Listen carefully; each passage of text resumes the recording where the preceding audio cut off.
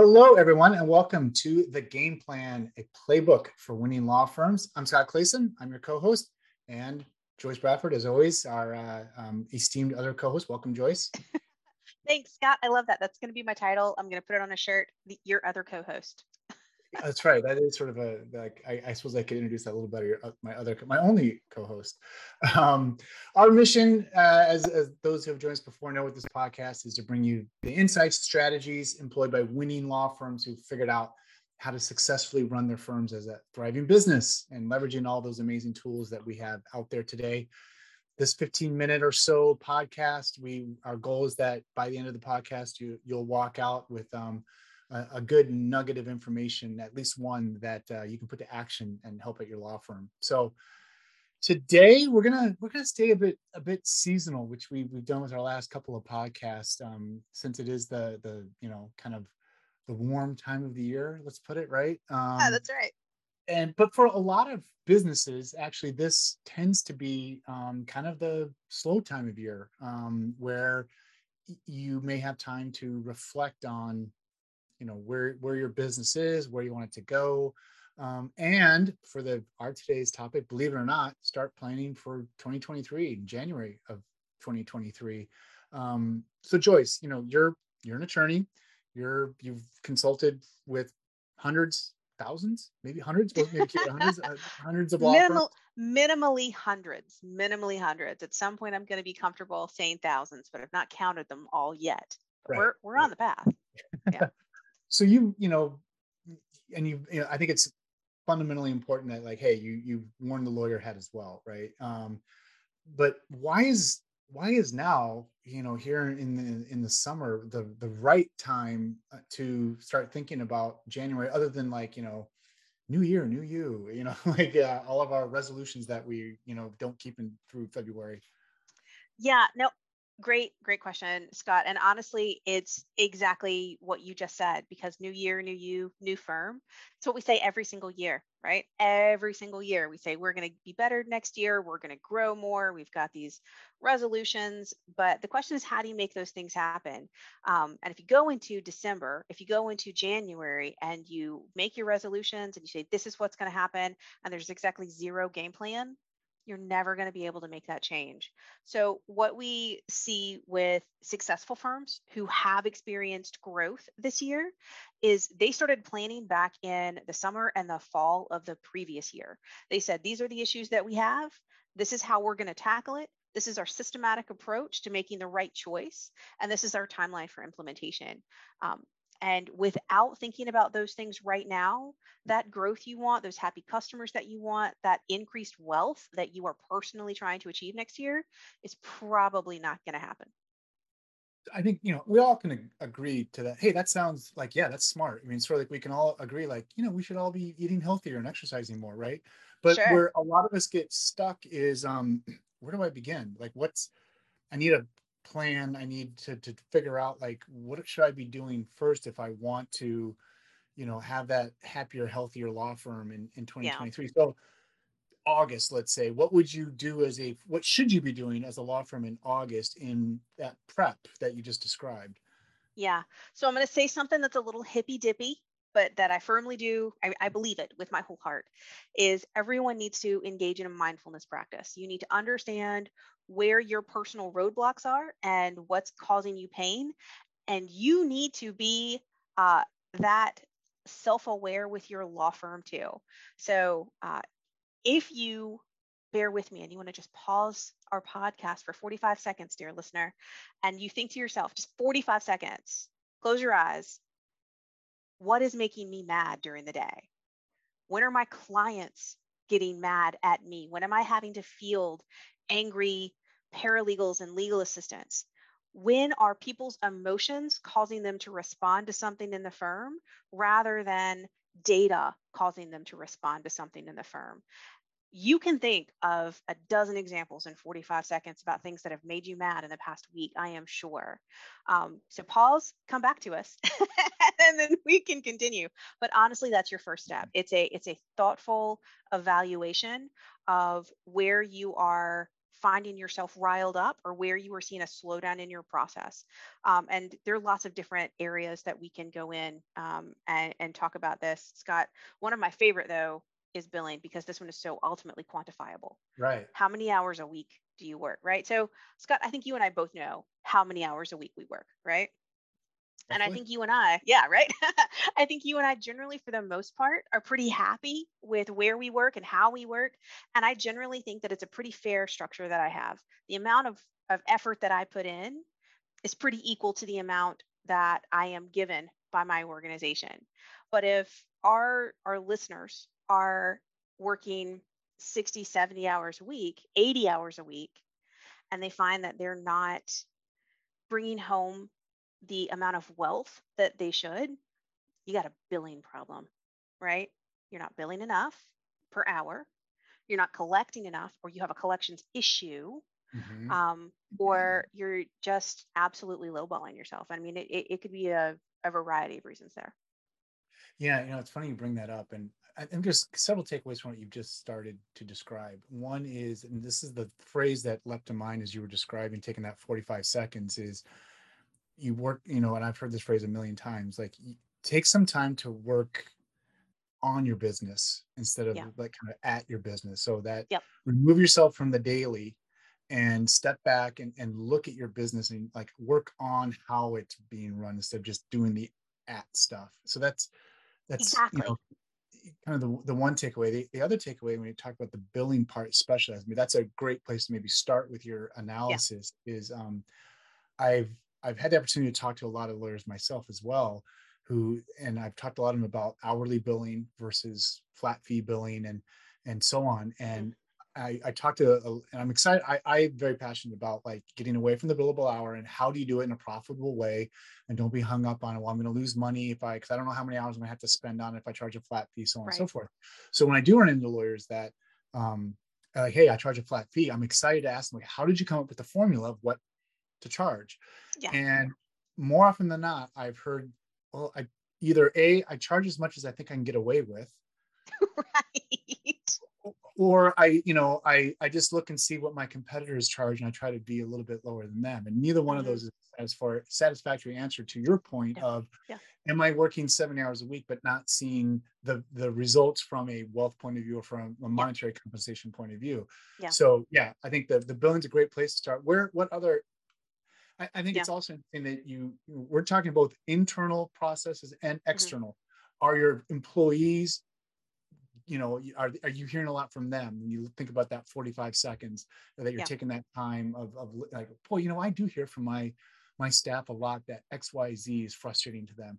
But it's also an external. I also, yeah, my clients always talk about what a pain it is to have to sign the documents the way that I send them. Hmm. And maybe I need to look into that. So like, I think it runs the gamut, right? Of Hmm. right from that client intake and how we're taking in our clients to Hmm. the very end, the billing. So Yeah. let's make the assumption, like, okay, phase one, step one, we've done that collective, Zen moment of thinking how Hmm. on the business and where my real kind of bottlenecks are. Now, what's the next step after that? That's something I've done in, let's say we take all of August and we've Yeah. determined Yeah. I need to do XYZ before the start of, so I can hit the ground Hmm. running Jan 1, 2023. What should firms be thinking about doing next in this sort of, logical Yeah. process? So I like to take my problems that I'm trying to solve and put them into buckets. Because when you can put things into buckets, you can find the right software that's appropriate for the bucket. Trying to solve every little thing separately, it creates a system of software, a system of processes, a system of just checklists that don't actually talk to one another, and it creates a whole different set of issues. So sort of high level buckets that I like to think of here is um, the amount of time that I'm working versus the amount of money that I'm receiving myself or I'm able to pay my employees, right? So my billables bucket, how much money am I taking in? Does that seem fair for the amount that I'm able to take out of the business, right? I also have a bucket for happy customers. And exactly what you just said, Scott, are there roadblocks when people are trying to sign documents? Are there gaps in this process when I'm trying to take someone from consultation to client to actually servicing them and getting their work product done and resolving their matter, however that happens to be. I have a separate third bucket for employee and personnel issues. Very frequently, those issues can also be solved when we handle those other roadblocks. Yeah, And right. then, yeah, and then law firm growth, right? Because growth is not always managed, or we don't always think about it in terms of how much money we're making. Are we able to hire new people? Are we able to attract and retain new clients? Are we getting the referrals that we need here? Is our rating on Avo or whatever system we happen to care a whole lot about, is that where it needs to be? So law firm growth can be managed in a lot of ways, but those are sort of four things: billables, client happiness, personnel happiness, and then law firm growth. So you can think of law firm happiness, right? Once I get those things figured out and I can figure out my buckets, the very next step is to start the research and go into my evaluation. So let's just say all of our folks that are listening are really up to date on our podcast and they listen on a weekly basis and they're really happy, right? So somewhere in the neighborhood of August, you need to start doing your evaluation, right? Start looking at what systems are potentially going to be a good fit for you. Hire, or at least start interviewing consultants. If you have a larger firm, please hire a consultant if you have a larger firm, and start But doing what that very counts to first a level larger, research.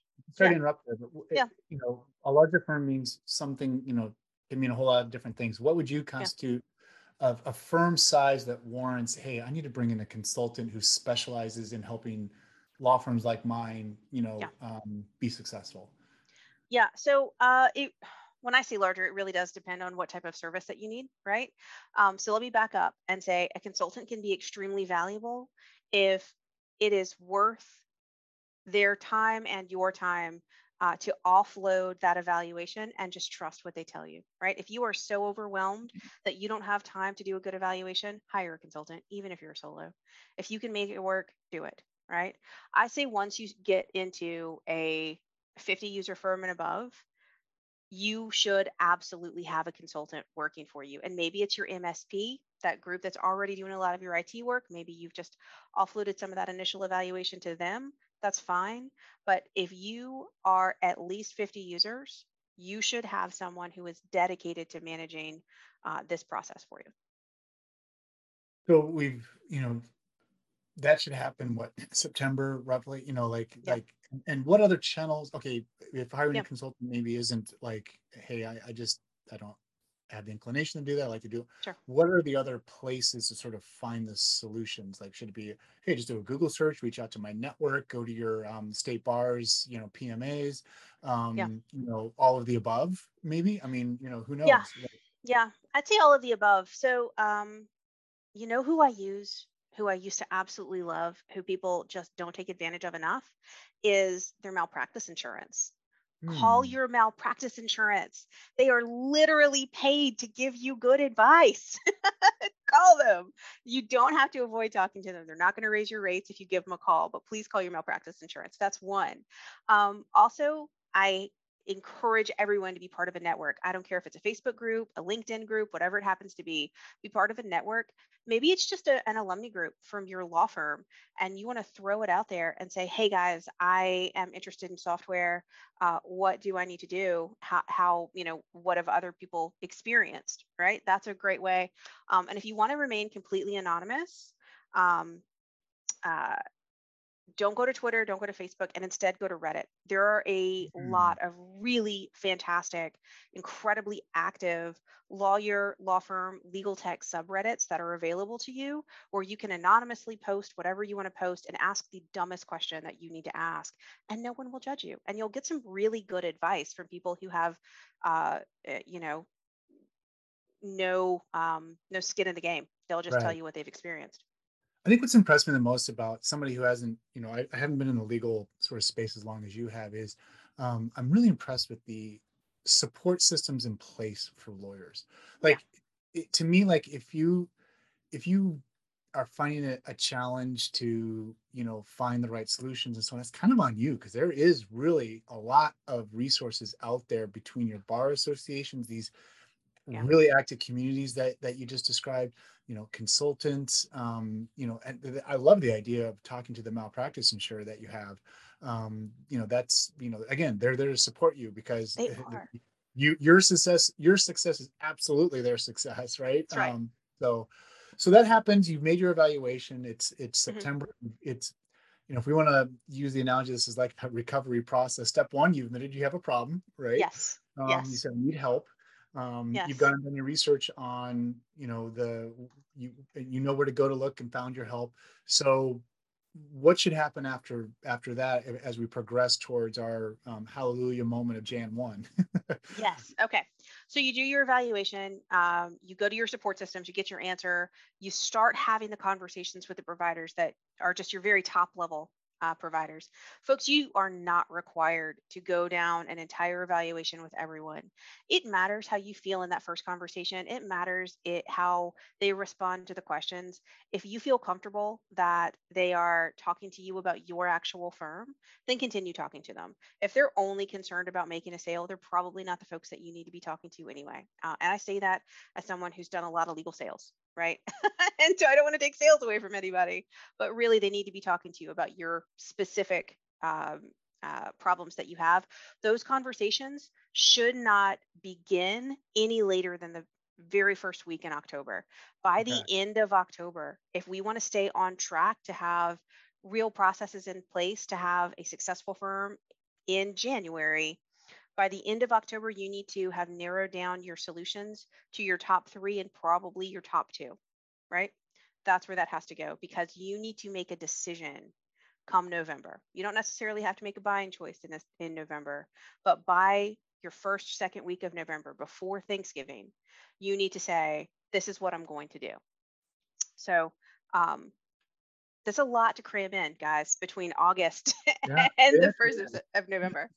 Let's talk about, I think there's Yeah. two big kind of hidden things we haven't even discussed yet, when it comes to the actual purchase decision on that Yeah. timeline, November, December. One is the impact on your bottom line from a tax point of view. That's And right. the other one is the timing of your purchase.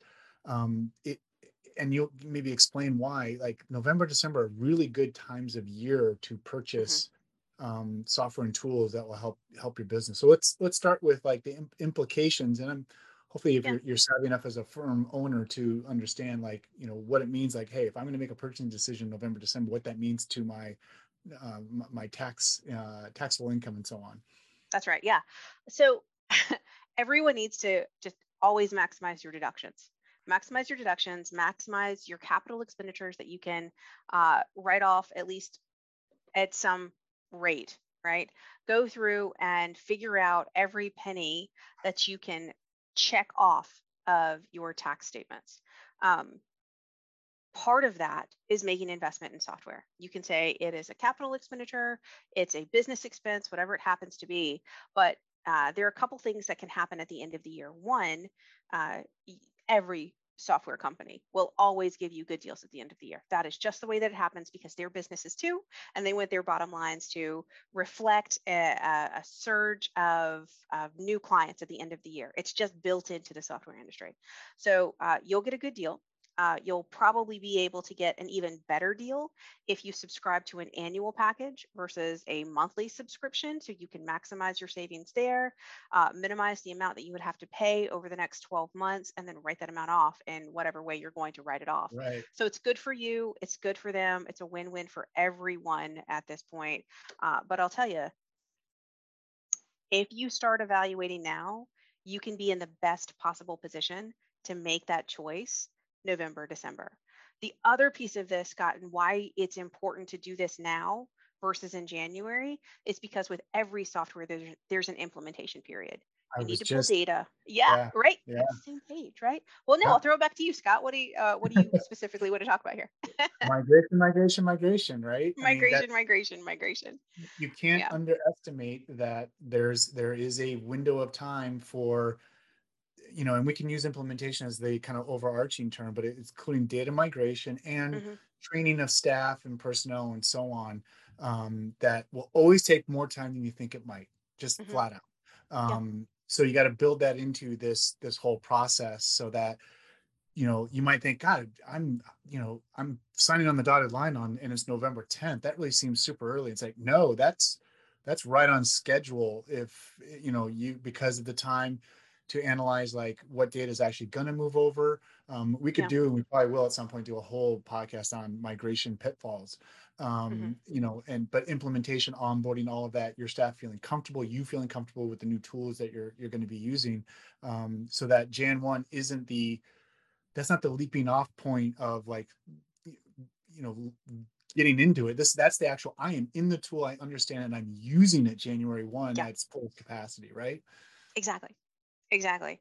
Um, yeah, you have to pull that data over. You have to do your training, and it always takes longer than you think it will. It always does. I like to tell people that to come to a typical SaaS platform, if migration's done in house with a professional services team, you can have a functional system in 3 weeks, a month, somewhere in that neighborhood. You cannot do that and fully train your staff on your system in that same amount of time. Right. You have to have additional time on the back end once you have a built system. That's just the nature of it.